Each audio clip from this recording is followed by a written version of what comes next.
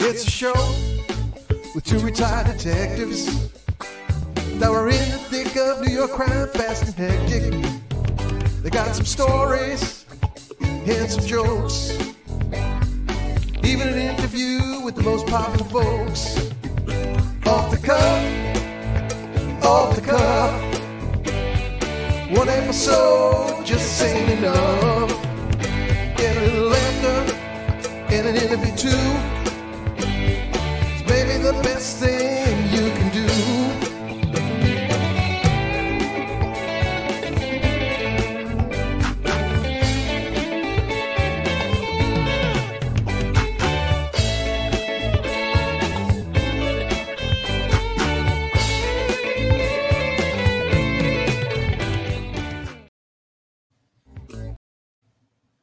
Hey, hello everyone, and welcome to Police Off the Cuff, Real Crime Stories.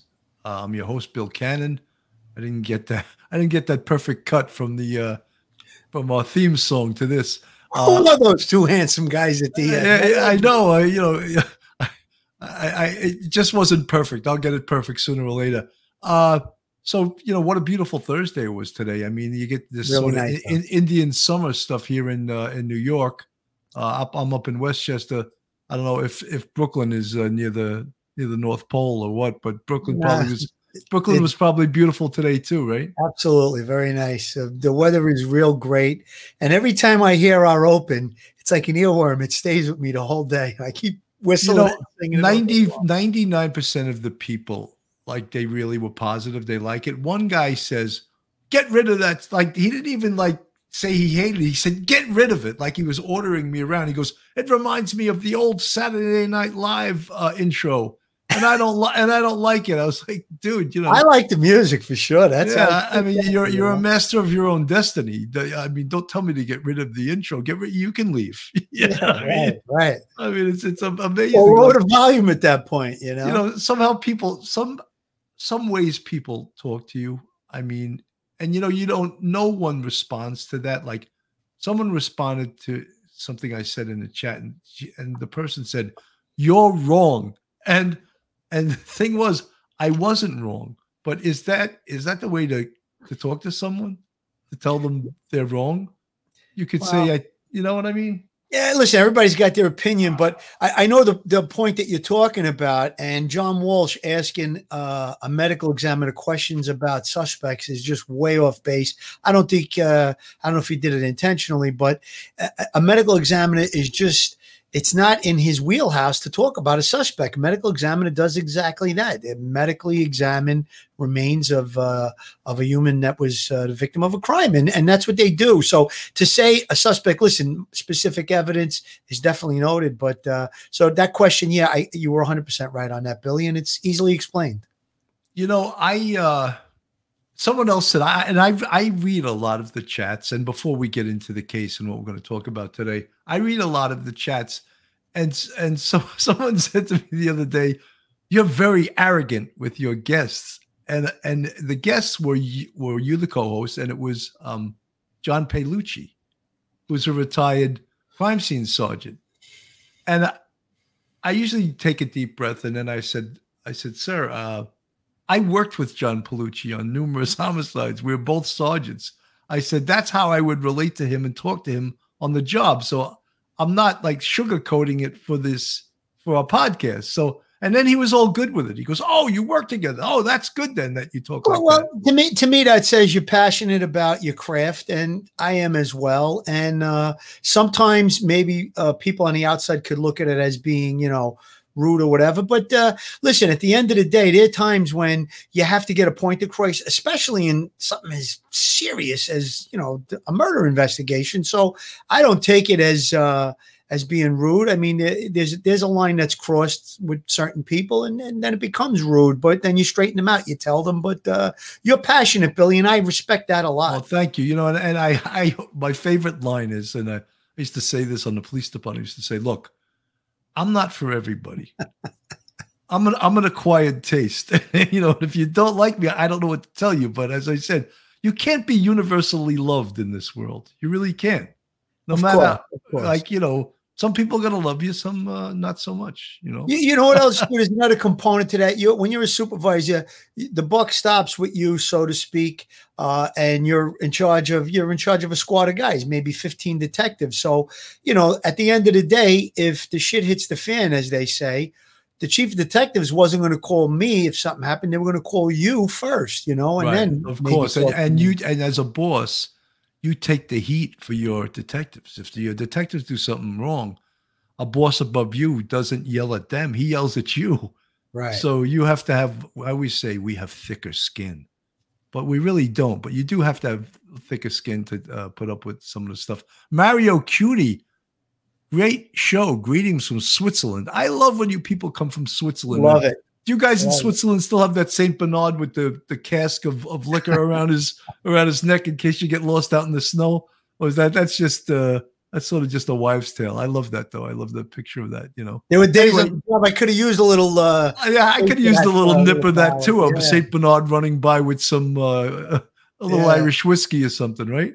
Sure, for sure. Darlene Voigt says, I think John Walsh asked that question deliberately. He knows better, or he should. Even Yeah. I understand why Dr. Blue could not answer. Well, especially, Darlene, when Dr. Blue prefaced it by saying, look, I'm only going to answer questions about the manner and the cause of death today.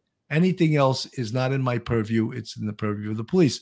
And right after he said that, John Walsh comes on and goes, do you think there's DNA of Brian Laundrie on her? And do you think he's the suspect? Do you think he did it? I was like, where did that come from? He just told him he's not going to answer any of that. Yeah, he was sensationalizing, I would venture to say, based on his new show and everything like that. And like you said, he should know better. Or the comment that was just up there, he probably should know better.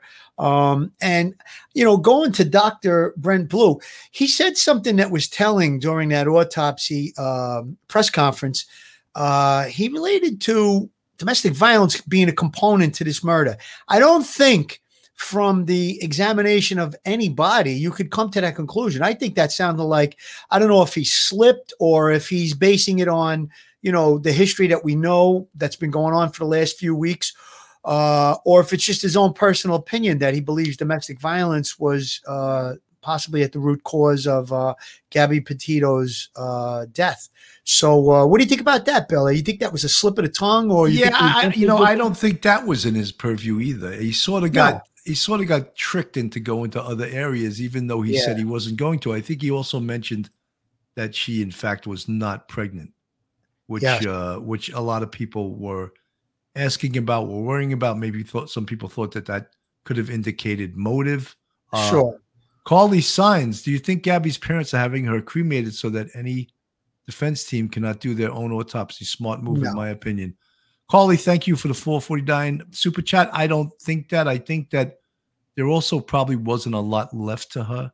Exactly. I don't know how easier to put it out there, but she was out in the elements for at least 23 days, maybe longer.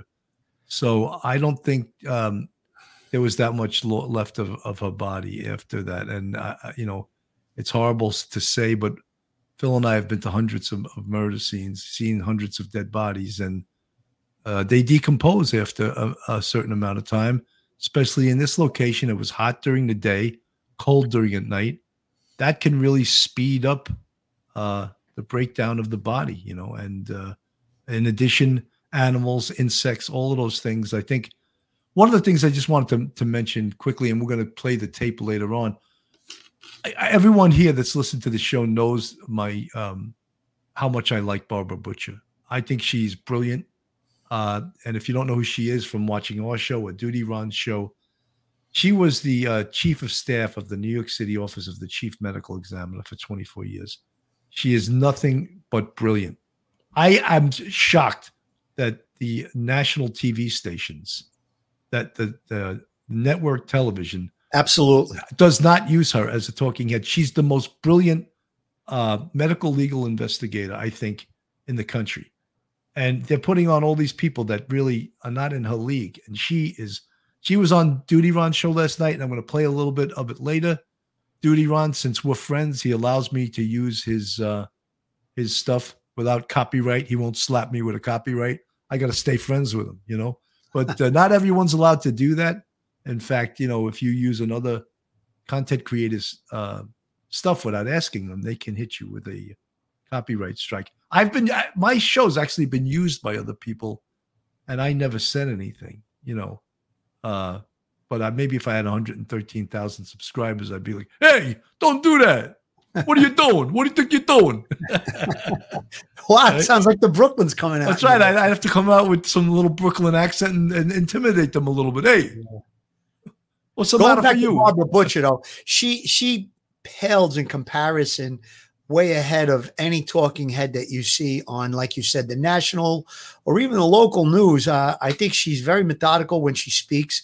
She won't get, tricked into saying something that's not part of her purview in science. She's very, very, very educational. I learned a few things from watching that episode last night, specifically about when they talked about how the maggots can be, ground down and examined to see toxicology if there's not a lot of the body that's left. And then she also explained about the time of death related to the maggots, again, how they go from one form to another. They start out as fly larvae. They go into the maggot. They eat flesh, unfortunately. I didn't even want to go there with that. And then they have another stage that they go into, and you can tell that there's a time frame. I think she said it was about 2 weeks. And then you'll have a second group, which would indicate a second set of 2 weeks. And I guess they can tell from how far that's been matured. And really interesting stuff. I mean, we knew that, from homicide investigation about bugs can tell time of death, stuff like that. But she really dug down deep and she drilled down on a lot of those specifics. It was very, very smart. And I think it was very educational for a person like myself who really didn't have that much knowledge about that specific part of, the investigation. And she even brought up about the anthropologist. It was really, really an informative show. The odontologist, which is Yes. a forensic dentist, which they Yes. can compare the teeth. Yes. I mean, I told Duty Ron, I said, something, watching your show from last night, they should really play that in colleges. Absolutely. In forensic science classes to show, time of death, cause of death, and how they would come up with that, because it was really brilliant. And I think that folks in the YouTube community and the real crime community, it's so valuable. And there's people on YouTube that really have no experience in homicide or in investigating violent crime. Sure. I don't know what really you're going to learn from them other than me. Some of them are good storytellers, but they're not really versed in that. But when you watch someone like Barbara Butcher, and I know that when she said she's been to 680 homicide scenes, I know she's telling the truth. Sure. A lot of people throw out numbers and you're like, wait a minute. Some guy threw out a number on LinkedIn the other day. He goes, dog has made 8,000 apprehensions. And I said, hold it, dude. Stop right there. That is bullshit, because 8,000 apprehensions, if you did one every day, would take you 22 years of making an apprehension every single. Right. Do you want to amend that, sir? Yeah. He never got back to me because he realized I caught him. You know what I mean?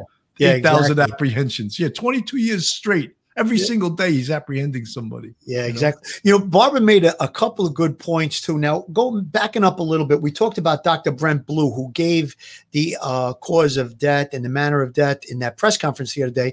And she pointed something out, that in most other states, you don't need to have a degree in criminology or anything like that. You just have to, believe it or not, have a high school education.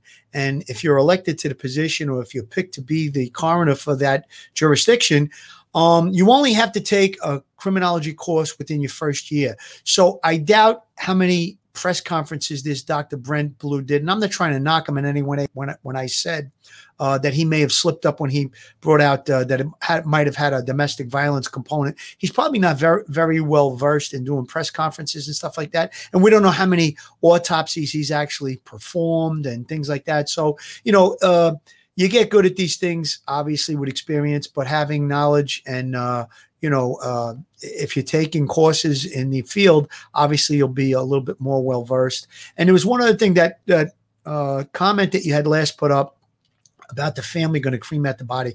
That may be the reason why that they held the body for so long.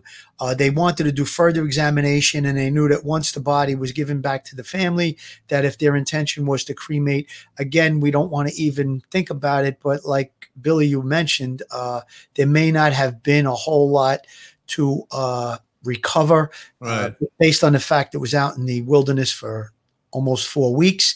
And then we had the animal component and things like that. So again, I don't think if there was a person in custody and arrested and charged, I think the defense could have asked for their own autopsy. I don't know where that would have went, but I don't think that was a factor in any of the decisions made as far as cremating Gabby. You know, I had heard a duty Ron say that the family had her cremated in Wyoming, and they were going to bring her ashes home for a final resting place. That makes sense. I would imagine, Sure. you know, there would be prohibitive costs to do it the other way around, you know, to bring it and that can be a consideration. I'm going to pull up Barbara Butcher, some of the stuff she said on Duty Ron's show last night. And again, I want to shout out to Duty Ron for thanking him for allowing me to use this. And I'm going to play this right now. It says manual strangulation, parentheses, throttling. So it was not strangling with a rope or a tie or anything else, but by hand. And then the second thing, he, of course, he said it's a homicide. And then as the questions from the press came in, they asked about the time of death, and they said 3 to 4 weeks before her body was found. Yeah. Okay, so a couple of things to unpack here. Excuse me. Someone asked him, well, let's say first, how did he determine that cause of death? And how did he determine that time of death? When we spoke last week, we talked about the likelihood that Gabby, having been out in the wild for 3 to 4 weeks, that animal activity, decomposition, and such would most likely result in skeletal remains being found. So how did he determine, if that's the case, how did he determine the cause of death? And I think the hint here for us is when a reporter asked him, why did it take so long? He said, we had to consult, we brought in a forensic pathologist and a forensic anthropologist. So what do anthropologists do? They study bones, skeletal remains. And in the case of strangulation, if you don't have a body where you could see finger marks, where you could see the hemorrhages in the strap muscles of the neck, what do you have? The hyoid bone. And stop me if I'm going on too long here. No, you're perfect, because we spoke about a lot of this in previous streams, but this is right at the forefront of what everyone is interested in. So please continue on, Barbara. So the hyoid bone is a tiny U-shaped little bone, like 2 little horns and then a centerpiece. And it's right up here under the chin. It's a little free-floating bone, and muscles are attached to it to give them like a base to pull against each other. And it's useful in swallowing and in speech. When there's manual strangulation, and sometimes with a ligature as well, squeezing here pushes together those 2 little horns and the hyoid bone fractures. So it would, there you go. Perfect picture. Thank you. I'm going to get this main one up right here. So it would be likely that they had a forensic anthropologist there because we. Folks, I just want to say that as you listen to Barbara Butcher, she didn't get to speak this way through just going to 680 homicide scenes. She taught for years at the criminal investigation course for the NYPD, which was one of the most highly respected criminal investigation courses in the nation. People from all over the country would come to that course, as well as the homicide course. And people like Barbara Butcher would speak at it. That's why her She's a scientist. She speaks with such measured tones. She speaks with such authority, and she speaks with such respect for the dead. I just wanted to mention that. I've taken her courses, and I can't say enough, she's a brilliant woman, and I've learned so much from her. I'd love to take her courses now. I think she's fantastic, Billy. Amazing. Let me keep this going. We have skeletal remains, bones to examine. And how could he determine from skeletal remains strangulation? A fractured hyoid bone. Now, let me ask you, not to cut you off, because your thoughts and your information is so important to the audience. This whole U-shaped, it almost looks like a shoehorn. Yeah. What breaks exactly? Is it these side pieces, or is it here in the center? Is this cartilage here in the center, or is this bone on the left, bone on the right, and then these two little tooth eye bones? Yeah. Well, we have the greater horns. Those are the two, right, longer pieces sticking up, and then the lesser horns, and then the body, which is a more solid bone. What actually breaks? It would be the greater horn. From the sometimes you could get fractures of both horns. Sometimes with quite a bit of force, you could get a fracture of the body of the hyoid bone. But and I can't give you percentages, but they do exist of which fractures most easily. But what I've seen, in my experience, is just either of the greater horns fracturing. Folks, I just want to say another comment here. This is so important because of the decomposition of the body and the fact that the skin probably wouldn't be there around the neck area, that this is a clear indication of strangulation. And the doctor, Brent Blue, used the term throttling, which I had never actually heard before in my homicide career. That was the first time I'd heard it. And when they talk about manual strangulation, it's just not the hands around the neck. It could be a forearm placed against the neck, or your knee, or another part of the body. That's manual. But the term throttling, specifically now, it was with the hands. It's almost like when you hear the term shaken baby syndrome, when they shake and the baby's head, but that's throttling, is having your hands around the neck and actually putting pressure on it. So you can understand how easily the hyoid bone could be broken in that way. And that's why this demonstration by Barbara Butcher is just brilliant in explaining. It's like we're all in a classroom now and she's teaching us. Go ahead, Phil. Yeah, I just wanted to point out, I had never heard the expression throttling regarding, an autopsy before, like you. But when I heard the word, I felt it had something to do with pressure, because if you're throttling, you're increasing pressure. So I could clearly see how those two greater horns, in the position that they're in, how if there's pressure put on the sides of them, how they could snap or fracture. And that's a clear indication of manual strangulation. Now, when we talked about the skin may still be in some form. It's going to be decomposed. It's not going to show, on a fresh victim, there would be bruising, there would be, clear skin and then bruised skin. So you'd have a pattern that would show where the manual strangulation took place on the neck. Now, the condition 3-4 weeks later, it may or may not even be there. But if it is, it's going to be in a very decomposed state. It'd probably be blackened and dark, and it would be very difficult to pick up any of these bruises, even from the inside. So, but that diagram right there, I think, shows it very well. And like you said, this is like being in a classroom, Bill. We're learning something here. That's the old expression, a picture's worth 1,000 words. Let me go back to it. Yep. We're here on the right and the left. So the second, one thing also that he meant, so time of death. A reporter asked, were any samples sent to an entomologist? What's an entomologist? A scientist who studies bugs. And he said, yes, they were sent to the FBI entomologist. Great. That gives us another huge clue here. If there were bugs, that means there's decomposition. And what entomologists do is they're expert in the life cycles of bugs.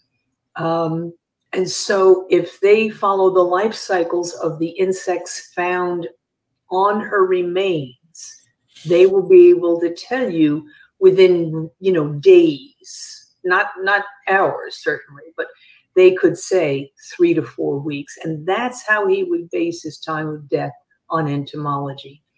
Ed, we've been at so many scenes where the common blowfly you find in New York,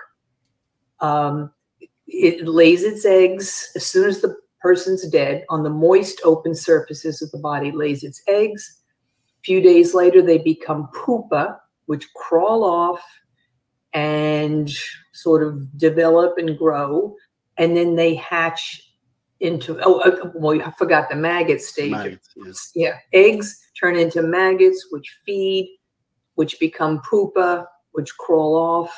They look like little brown Rice Krispies. And then they hatch into flies again. That whole process takes almost 2 weeks. So entomologists would come in and say, oh, I have 2 sets of the pupa, meaning we've got 4 weeks, or I've got 1 set of pupa, and that means it's 2 weeks since death.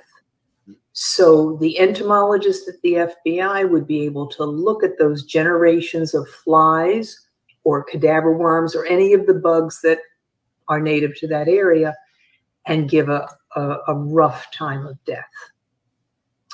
So I think this all supports our initial inference that the remains were skeletal and decomposed. And he did say at one point, someone said, what was the condition of the remains? He said, I can't tell you that, but she was outside for 3 or 4 weeks.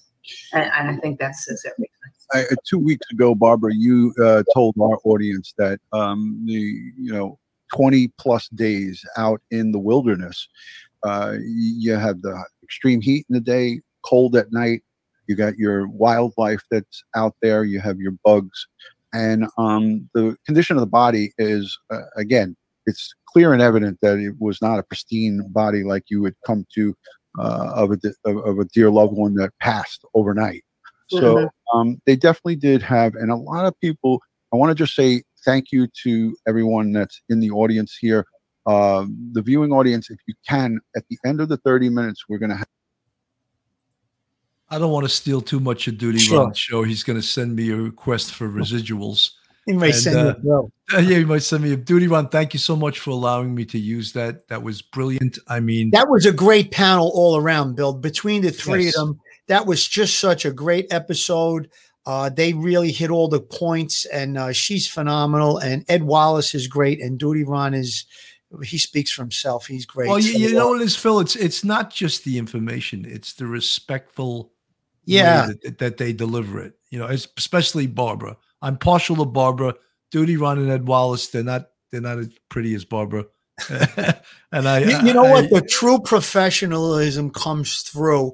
That's what we try to do on this show. We try to remain professional, and a lot of times we won't put things out there unless they're fact or they're reported from national news, which is generally pretty on point. So, and that was a great show. I really enjoyed it. I can't say enough about it. I called Duty Ron after watching it. I just said it was a brilliant show. In fact, he had that show with Barbara and Ed that a couple of weeks ago, I said it broke the internet, had a 1.7 million views. Yeah. And this was actually better. So go figure it. You can't really figure it. Rita Schaefer, thank you so much for the $4.99 super sticker. Stays the case. One of our members, our YouTube members. Thank you so much, you guys. Folks, if you're not a member of Police Off the Cuff, if you're not subscribed, please go to our channel and hit the subscribe button. Give us the thumbs up. Ring that bell. We also have a Patreon. Our Patreon is falling off of late. I don't know if we're losing popularity, but we could use your help. Duty Ron, oh my God. Duty Ron, Duty not only did he not ask for a residual. Duty Ron just gave me $50. I guess he likes when I use his content. He's getting more fans off of my channel. Go figure. But Duty Ron, thank you so much. Good man, Duty Ron. I always praise Duty Ron. He's helped me so much grow my channel on this. But as I said, you guys join our YouTube, become a member of the Police Off the Cuff family. We really appreciate it. Joe Murray was supposed to be on tonight, but he got caught in a hearing where he can't get out. The other attorney's asking too many damn questions. That's why lawyers get $5.50 an hour. You know, they can get stuck and they can't go on their favorite podcast. Yeah. If Joe makes it, we'll put him right on, but I don't know if he's going to make it tonight. But luckily, myself and Phil, straight out of Brooklyn, Grimaldi, we got enough stuff to talk about. Yeah, definitely. There's a lot of things that I know Joe would be looking to go over with regard to what we know about the autopsy results and cause of death and all of that. But he's not here. Hopefully he'll join in. But I'm sure, based on what we know, and Bill, I think you and I are in the same court with this. We're on the same wavelength. Brian, it's looking worse and worse for Brian. And there's a lot of circumstantial things that we'll talk about regarding him, his actions, what we know, what transpired beforehand. And there's a few other things about the autopsy that I'd like to bring up. Would you mind if I bring it up now, Bill? Bill, go ahead. You're a co-host. I'm not going to silence you. No. I wanted to see where you were at with the way we're going with the show. But Barbara Butcher talked about, and it was released by Dr. Brent Ballou that, they went through the forensic pathologist, the forensic anthropologist, toxicology. He mentioned that she wasn't pregnant. We talked about a possibility of even a rape kit being done and stuff like that. But the whole body CT scan. Now, when Barbara Butcher talked about it, she says, I don't know why they did that. Now, what I'm thinking is this. They may have done that to see if there was any other injuries that could have been attributed to a domestic violence situation that may have healed up already. That's what I would be looking for. Rib cage damage, bruising on arms, shoulders. Now, if there's an injury that occurred in the last, now they're supposedly living together for 2 years. So there's injuries that when they heal up, you can give a period of time that you believe the injury occurred and stuff like that. So the CT scan may have been done for that. She did mention, though, the reason she didn't see a need for it was because if you have the forensic anthropologist present examining the body, they can look at the bones. But maybe, if the body wasn't such a severe state of decomposition, the CT scan would be done. And I guess that would also, rule out any bullet wounds. If there's a bullet inside the body, stab wounds could be picked up on a CT scan. If there's a mark in, let's say, a rib cage or a specific bone. So I think that the need for it was definitely there. I don't know if she would disagree with what I'm saying, but that's what my thinking was with regard to the CT scan. Phil, I want to comment on what someone in the chat just said. And Teresa Schmidt, thank you very much for the $5 super chat. She says, manual strangulation / throttling.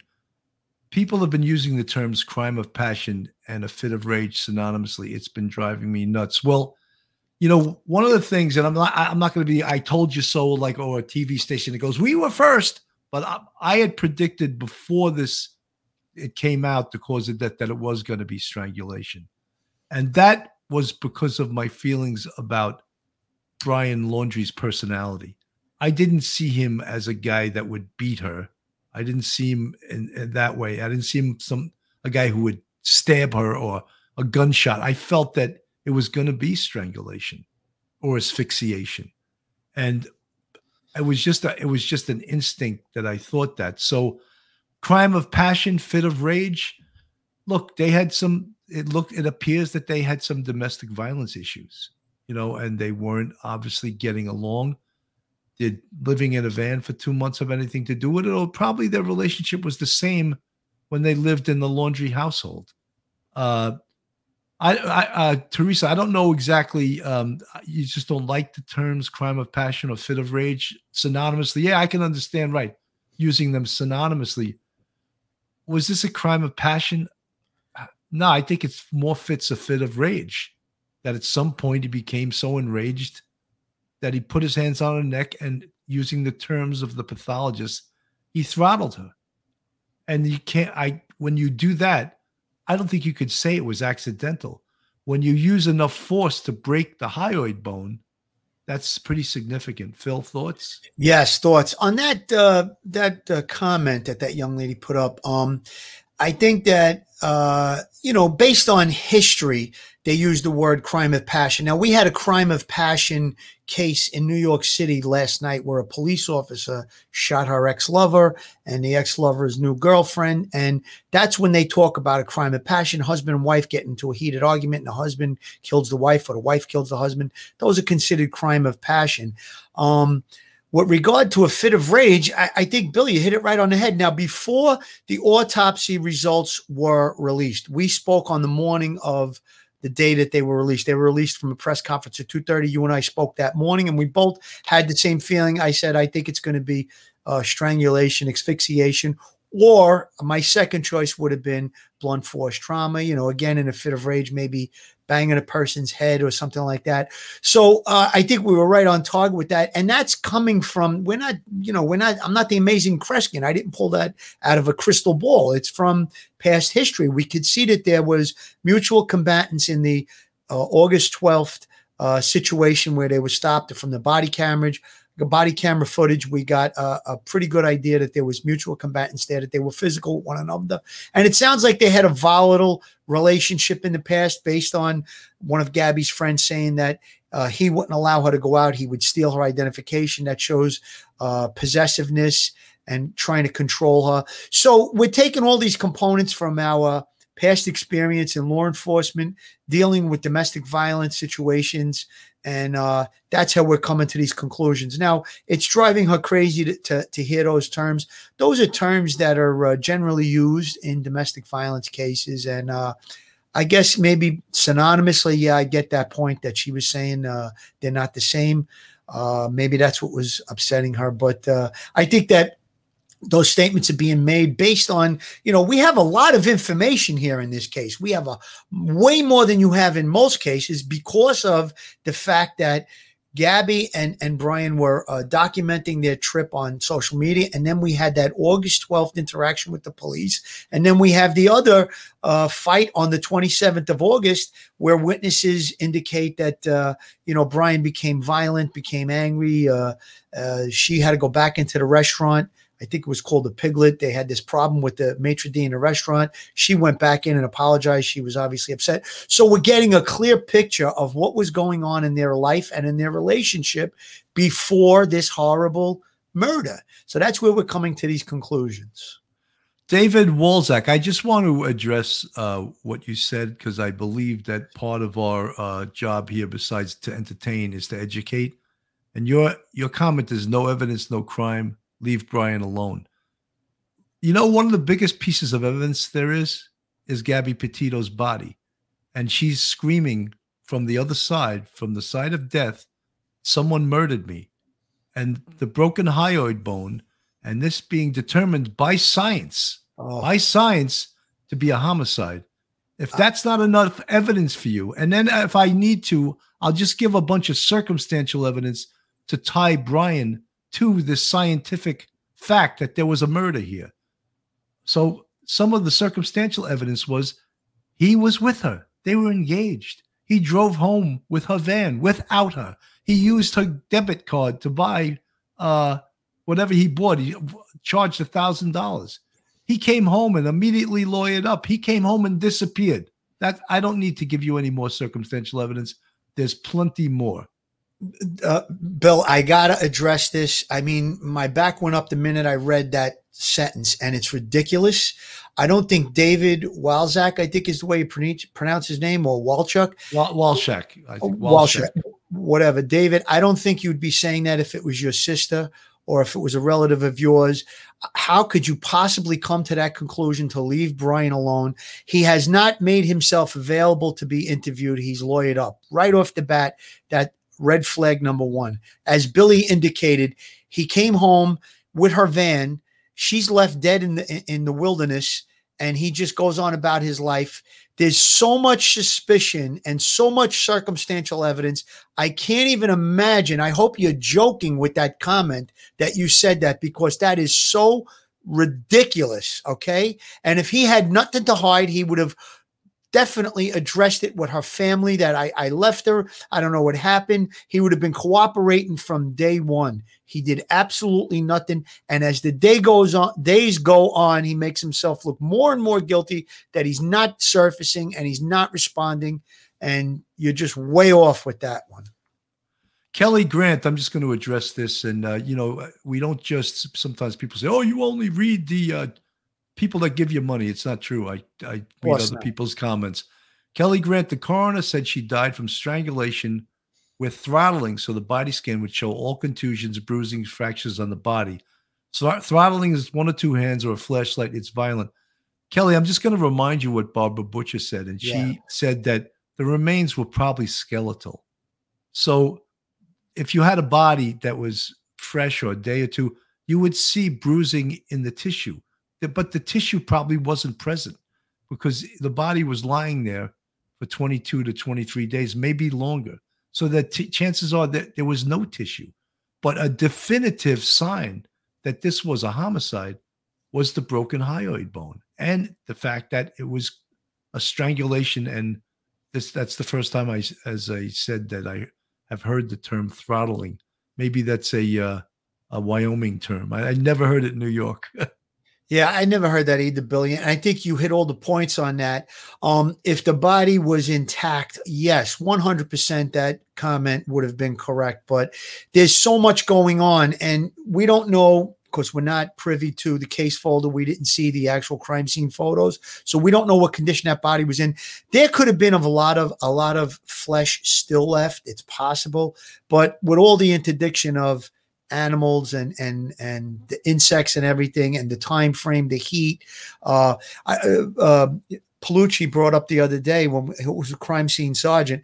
When I mentioned the sweatshirt, I thought maybe that might preserve some of the tissue, but he said actually, on the contrary, with the heat, the sweat. If she was wearing a sweatshirt, that would build more heat, so it would cause more decomposition. Maybe at night, the coolness would slow it down a little bit. But again, if it was exposed to the sun, if the body was exposed to the sun, the heat, and then she was wearing that sweatshirt, that would definitely accelerate decomposition.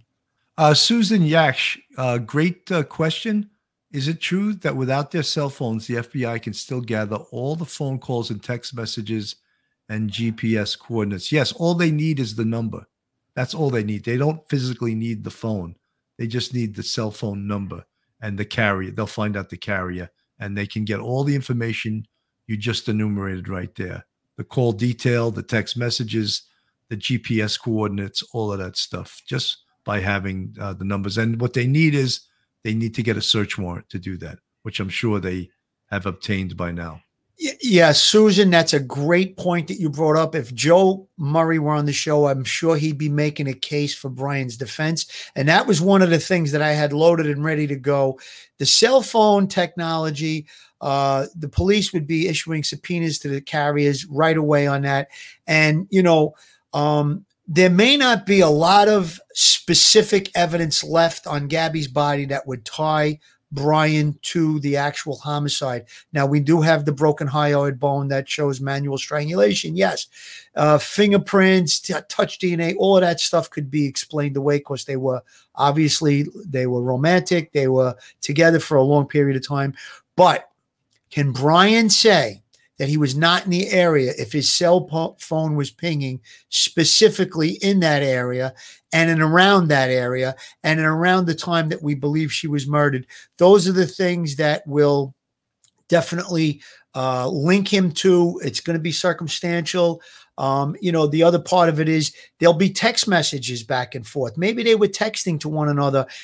Maybe right after that argument that happened earlier in the day on the 27th in the Piglet, he could have said something very horrible. We don't know what those text messages are going to show, but for him to turn around and say, it wasn't me, it was somebody else, he'd have to get on the stand and explain that. His lawyer would be able to put that out in a way, maybe in an opening statement or questioning of specific witnesses. Could it be this or that? But for him to really answer it and make a defense that it wasn't him, he'd have to get on that stand, and a good prosecutor would probably be able to trip him up real easily.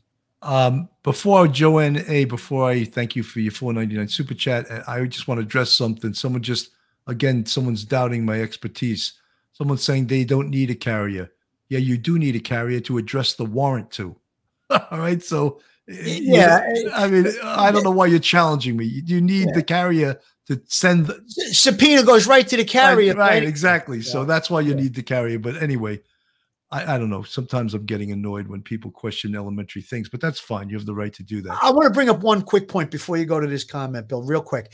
A cell phone tower can have multiple carriers on it. That's an important thing. Now, the phone that's registered to the specific carrier, that's where the subpoena would go. However, if it's hitting a cell tower, they can actually dump a cell tower. There could be multiple carriers on there because there's multiple different cell phones hitting that. So that's just a little something on the side regarding that last comment. John A., I appreciate you guys being very informative and factual about the case. Do you think the Utah police should have arrested one of them? We went over that pretty much ad nauseum, and both of us felt that the Utah police did a pretty damn good job. However, we didn't have the information in regards to the 911 caller that had said that he saw her. They saw him smacking her. Yeah. And had I known that, there's something in domestic violence called a primary aggressor. I think it would have been very difficult to figure that out because he also had cuts on his face. I think she had hit him in the face with her cell phone.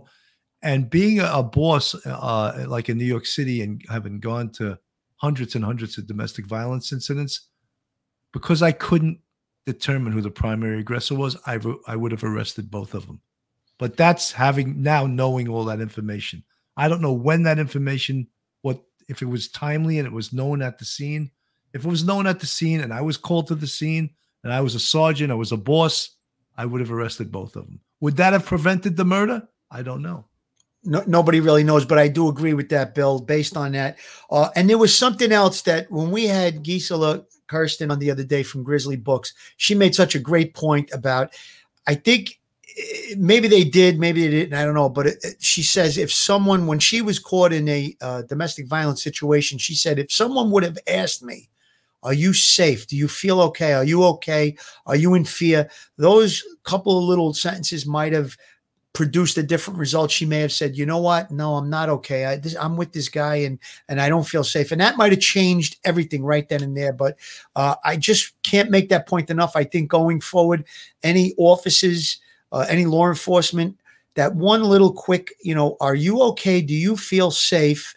Are you in fear? I think that Gisela brought that out, and that's a great thing to employ when you're dealing with a domestic violence situation. You know something? That was a brilliant statement coming out of the mouth of someone who's not a law enforcement. And I thought it was such a great thing to say. Beauty and Brains, thank you so much for the $9.99 super chat.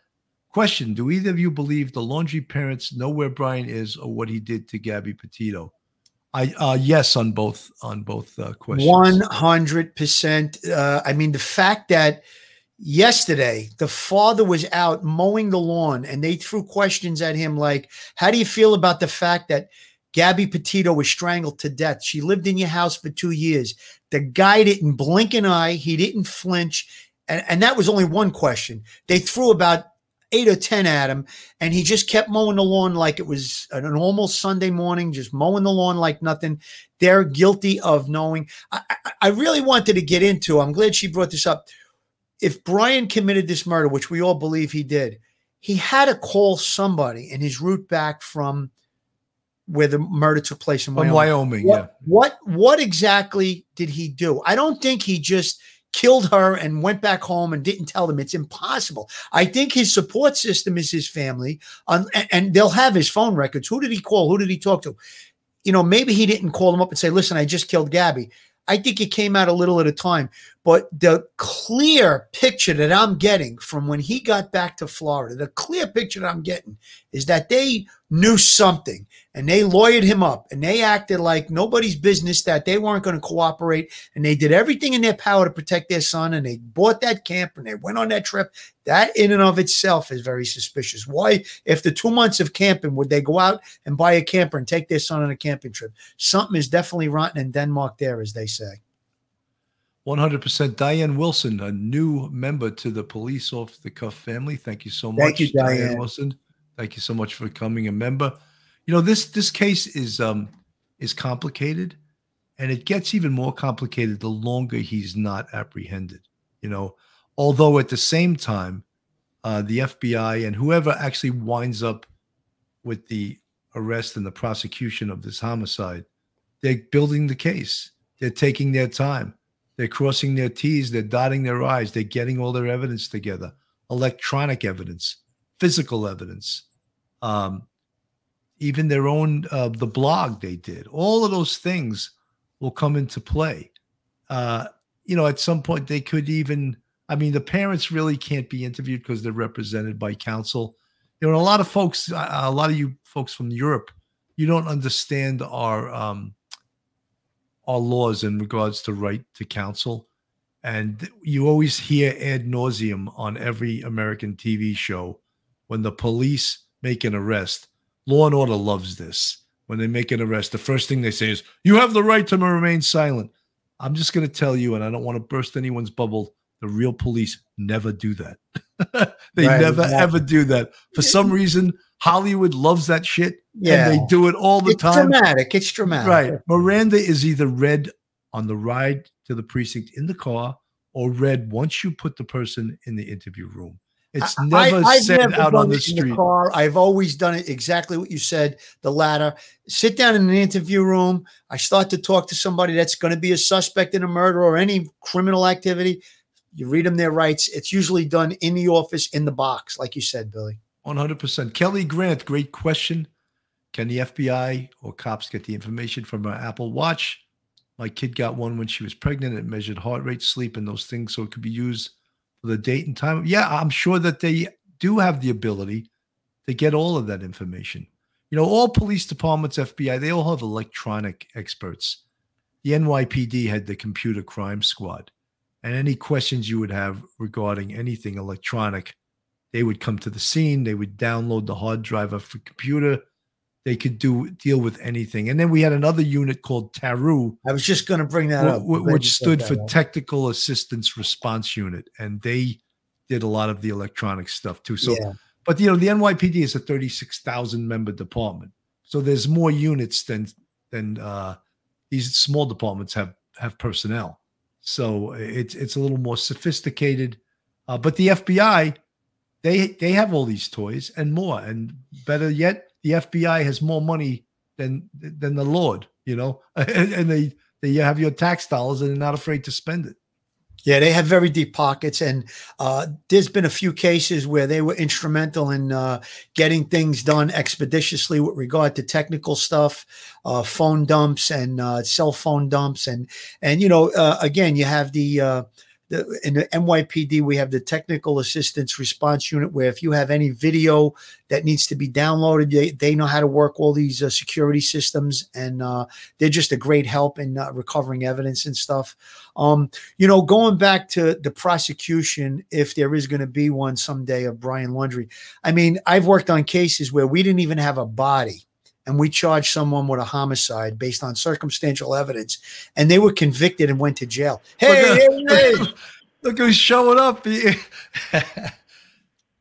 Joe, we were explaining, they was asking, where's Joe Murray? Where's the Silver Fox? We said you got caught up on the hearing, right? I am outside of the 107 precinct. I was in here for hours fighting for one of my officers who's wrongfully accused of being retaliated against. Disgusting. I let him have it. I gave him his seat. They're like, please, Mr. Murray, we're running out of the tape. We're having trouble hearing your audio, Joe, but I think Joe, why don't you sit down in your car, and then you would probably we'll be able to hear you better. Yeah, we're not hearing Joe too well. Yeah, he's very difficult. I'm gonna remove yeah, him. bring him right back now. in when he's in the car. I'll bring him back. You know, he's just making $5.50 an hour though, so I don't feel that bad for him. You know.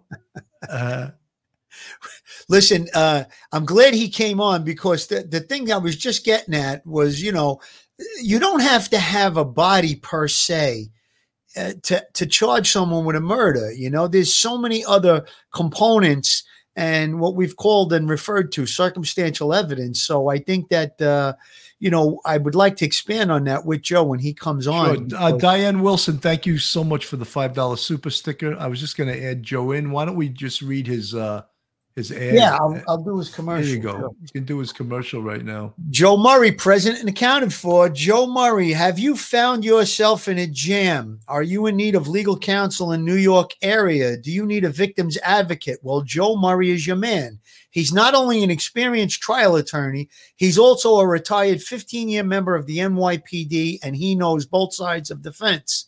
His website is jmurray-law.com. That's jmurray-law.com. His telephone number is 646-838-1702, 646-838-1702. Or you could email Joe at jmurray-law.com, joe@jmurray-law.com. And as he was saying earlier, he's on a hearing for a police officer that is accused of police brutality, and he's the right man. Let's bring him on to the show.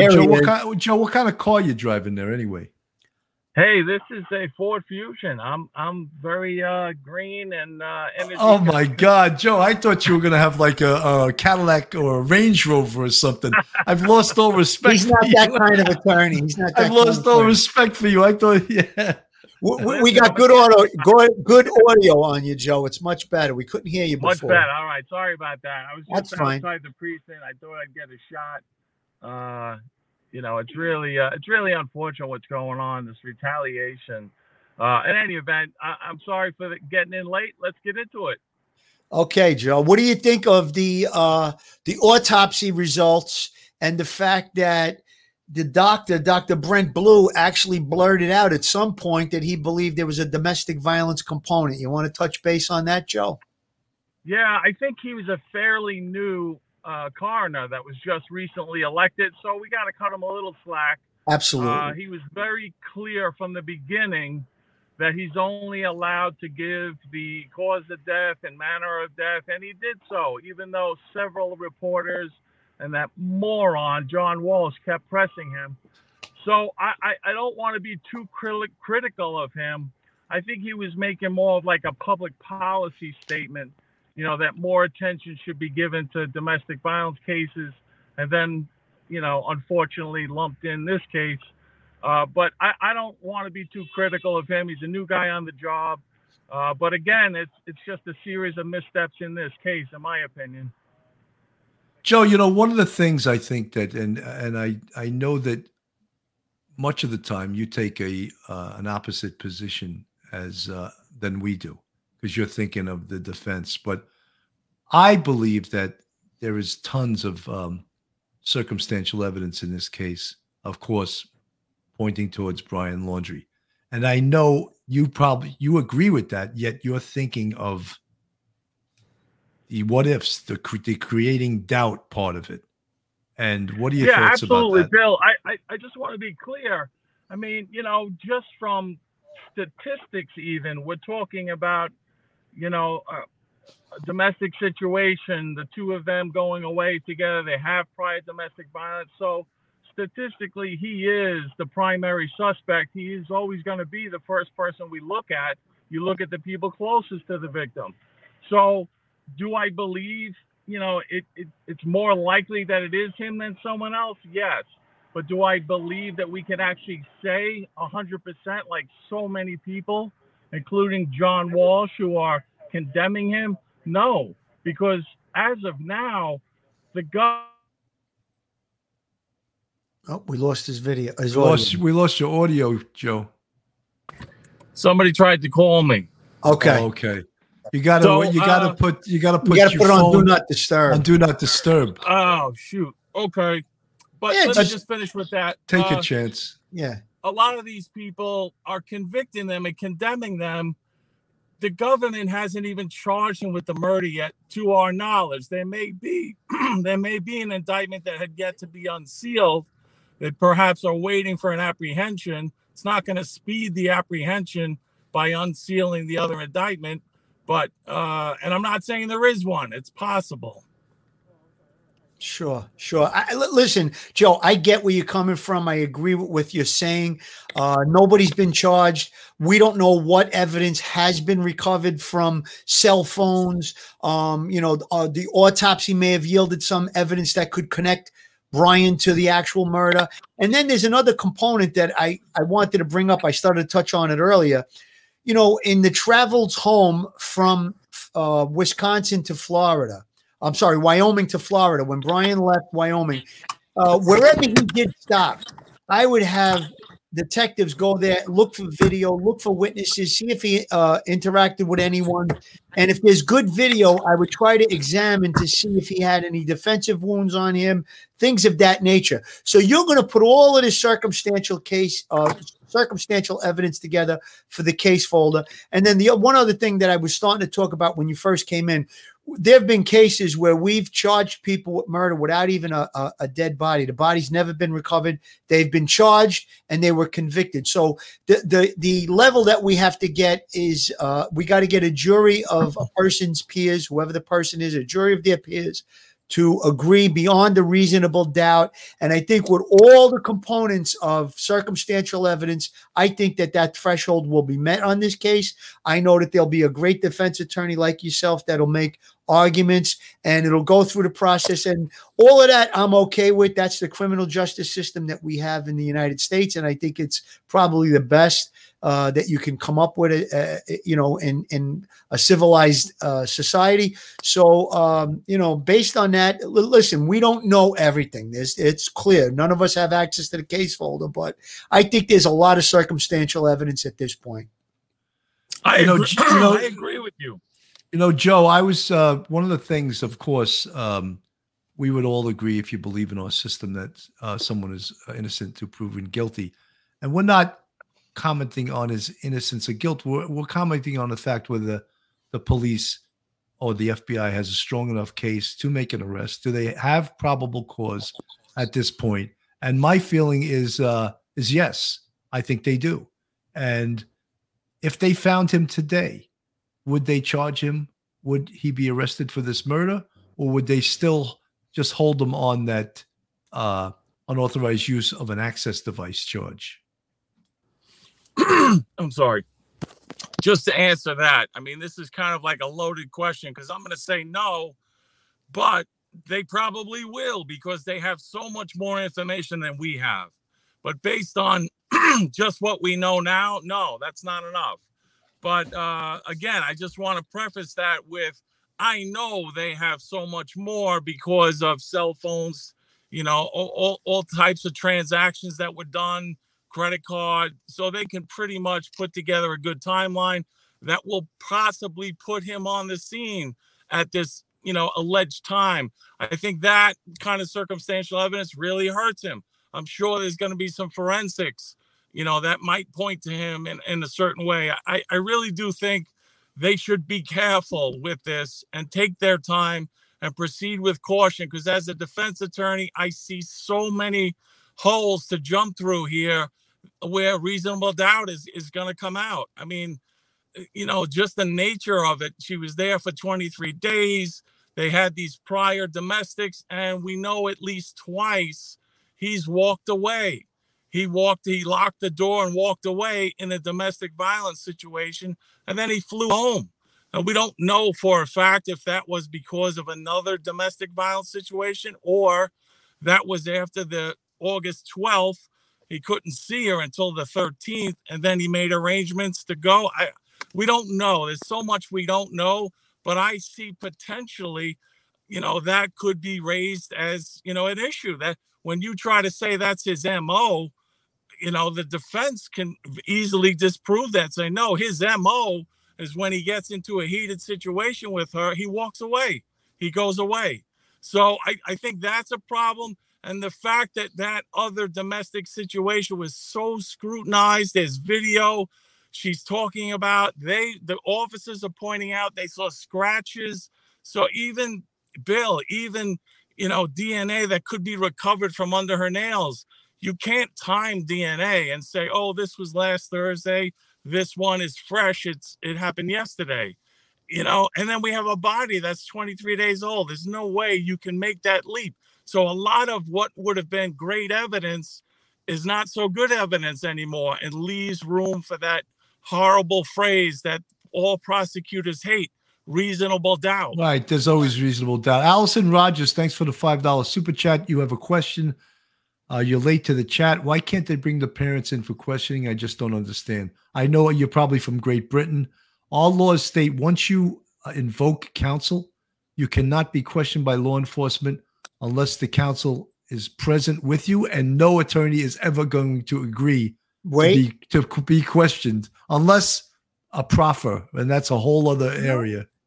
There's some other thing that I would do as a prosecution, district attorney or prosecutor. They may not be able to be questioned by law enforcement because they're represented by an attorney. But based on the fact, if he did make calls in his ride back home from Wyoming to Florida, I would have a subpoena. I would have them in court. I would ask them a specific question. What conversation did you have with Brian on this specific date and time? And they would probably invoke their Fifth Amendment right that they don't want to self-incriminate themselves. And that's would be very powerful if you put all the other components together, all the other circumstantial evidence. And I wouldn't let them just answer one question and say, let them be released. They're going to, no, I would ask them a series of questions. What did Brian tell you about Gabby Petito not being present, that she lived in your house for 2 years when he came back on September 1st? And then the mother would say, or the father, well, I want to invoke my Fifth Amendment right to self-incrimination. And I think even though they're not saying anything, it's powerful for a jury to say, what are they trying to hide? Because if I want to be objective and I'm sitting in the jury and I know what I know about this case, and the mother gets on the stand, Brian's mother, and says, I don't want to discuss what conversation I had with my son when he came back about Gabby, and she's been gone for 2 years. What does that tell you? That's telling me they're hiding something. So all of these components, and we may just see just that, what I just laid out, that may come to fruition if there's a trial, if Brian is eventually found in charge. So there's a lot of things that can be done on the prosecution side to build a circumstantial evidence case. Allison Rogers, thank you. Joe, let me just address her. Sorry, yeah. Joe, I disagree. 2 witnesses. He beat her. The restaurant argument, they are great witnesses. Gabby, he grabbed her face. All great evidence. That's, Allison, that is, again, circumstantial evidence for his propensity toward violence. Right. But none of those things say that he killed her. But it shows a propensity toward violence. Go ahead, Joe. Let me just address a couple of things because these are issues that are coming up quite often and quite frequently. And I kind of give the general, application of a law. But let me just be specific here. Whenever the police want to talk to someone, anyone, you all have the right to refuse if they're asking you on a voluntary basis. Now, if you do engage in a voluntary conversation with an officer, and most people do, if you do engage in that voluntary, like you guys in the squad, you'll invite somebody up to come in and interview them. But at some point where they make an admission or some inculpatory statement where now you feel like I have enough probable cause to make an arrest, and you take steps to confine them to such degree that a reasonable person will not feel as if they are free to leave. So now we have a custodial situation. Once you do that, now you have to stop the questioning and read Miranda and say, okay, because you're not letting them go. You have enough to make an arrest. So then it would be up to them if they want to waive their Miranda rights and go forward. Now, in this circumstance, you can't be punished for invoking a constitutional freedom. It can't be used against you. But in this case, they went out under arrest initially and refused to answer questions. but they did it through an attorney. So that kind of sanitizes it. It's not them refusing to answer. It's the advice of counsel saying, my clients are not going to talk to you. So, I mean, there are a couple of nuances here that we have to be mindful of. But to address what you said, Phil, I think a prosecutor would love to bring them into the grand jury. But there's always the danger in a case like this, especially in a grand jury. You never want to ask a question of somebody you don't know the answer to. Now, if they're refusing to be interviewed, you really don't know what information they know. And, you know, putting them in there without knowing that, you're taking a big risk that they're going to say something that could hurt your case and you know, taint that grand jury. I wouldn't put them in the grand jury. I would put them, if there was a trial, I would put them right on the stand in the trial, subpoena them, bring them onto the stand, and ask them those questions, because we know there's going to be an electronic connection between Brian and his mother through cell phones. He definitely talked to her on his way home, whether his mother or father. He talked to somebody. He didn't do that ride home, 2-day trip without calling somebody. There's no way. I doubt it very, very highly. And even when he got home, the fact that they went and got him an attorney and they started with the attorney. So I would ask, what did Brian tell you was the relationship with him and Gabby, based on the fact that he came home with her van and she was not present and she lived in your home for 2 years? And I would love to hear the answer to that question. Although I think at this point, she's not going to have an answer. She's going to invoke her Fifth Amendment. That's what I would think she would do. That's why I say grand jury, because usually you get immunity when you testify at a grand jury, but you cannot invoke your Fifth Amendment privilege if you have no jeopardy. So if the prosecutor, in presenting this case to a grand jury, gives you immunity, then you're not in jeopardy of being prosecuted. So you're not incriminating yourself. So you would be compelled to testify because there's no legal jeopardy for you. That's why you could do that in a grand jury. Okay. At a trial. Sorry, go ahead. No, I was just going to say, Joe, we didn't want to go really beyond much more than an hour today. But this is so fascinating. And I mean, I need you to come back is what I'm saying. Yeah, we got to do another because we spent a lot of time on the evidentiary, on the Barbara Butcher did a brilliant presentation on Duty Ron's show. But I would really like to address more of the legal questions and, and the beyond the reasonable doubt, because of course, no one that's watching this show wants to hear that Brian Laundrie didn't do it. I shouldn't say no one, but 99% wants to hear that he did it. So we're going to have to bring you back. Kim Holmes, thanks for the $5 super sticker. Also, there's someone else I got to thank all you people. If you haven't subscribed. I have an opinion that I think he's a major suspect. That's who I'd be focusing on. But I want to see the evidence too. I don't want to put somebody in jail, and neither do you, Bill, and neither do you, Joe, I'm sure of it, that didn't do it. But I think that there's plenty here, and that's why we got to go over it in the next episode for sure. 100%. Yeah, so, it's very important. There's a lot to unpack here that explains why the Laundries are acting the way they are, including the parents, including even hiring this attorney who's a real estate attorney. They were more concerned by my appearance of it, by the appearance.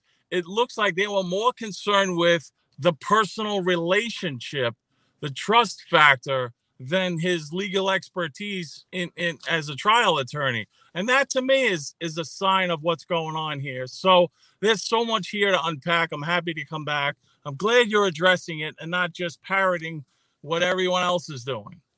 Carly Signs, thank you so much for the 449 super chat. Joe, if he 100% did it and gets caught, could he actually be found not guilty? Of course. No defense attorney ever wants to answer a question like that. But no, I think OJ was guilty. I was going to found not guilty, but that's not an injustice. It's not a matter of, whether or not they were guilty or not guilty. You have to defend the process. And if there was, I try to explain to juries, you have to presume they're innocent. Just figure a gauge, right? You presume they're innocent. and then you don't get to go into that red line, which is guilty, unless you're so convinced of the evidence. And I've even said that to juries. You may think he's guilty. It may look like he's guilty, but unless you are so certain beyond a reasonable doubt, you have to, you're required, and the judge is going to instruct you, find him not guilty. So that's Joe, I have an expression on this show. If it walks like a duck, if it quacks like a duck, if it has feathers like a duck, it's a duck. Having said that, we're going to have you come back in the next day or two. I'll see what your schedule is and Phil's schedule is. This is an important topic. We got to address it. Phil, I'll just give you I'll give you quick last words, and we got to go. Quick last words. Condolences to Gabby Petito's family. They may have cremated her body yesterday, and they'll probably carry little lockets with some of her ashes in it. I can't even imagine what they must be going through. My heartfelt condolences to them. And I'll throw it to you, Joe. Last words. Yeah, I just want to pair what you're saying there. It's so important. This Petito family, especially having met and spoke to Joe Petito, I think I don't want this to become a circus. And I see, like, with Dog jumping in and John Moron, I'm going to call him if he wants to use names. I don't like it. I don't like to see this circus, because we're talking about real victims and real families who will have to live with this. So I'm with you, Phil. God bless the Petito family, and all our prayers should be with them. Amen. I want to say also, God bless the Petito family. And folks, this has been Police Off the Cuff. I'm your host, Bill Cannon. On behalf of myself and Phil Grimaldi and the great defense attorney, Joe Murray, we're going to say good night now. Good night, everybody. Stay safe, everyone. One episode just ain't enough.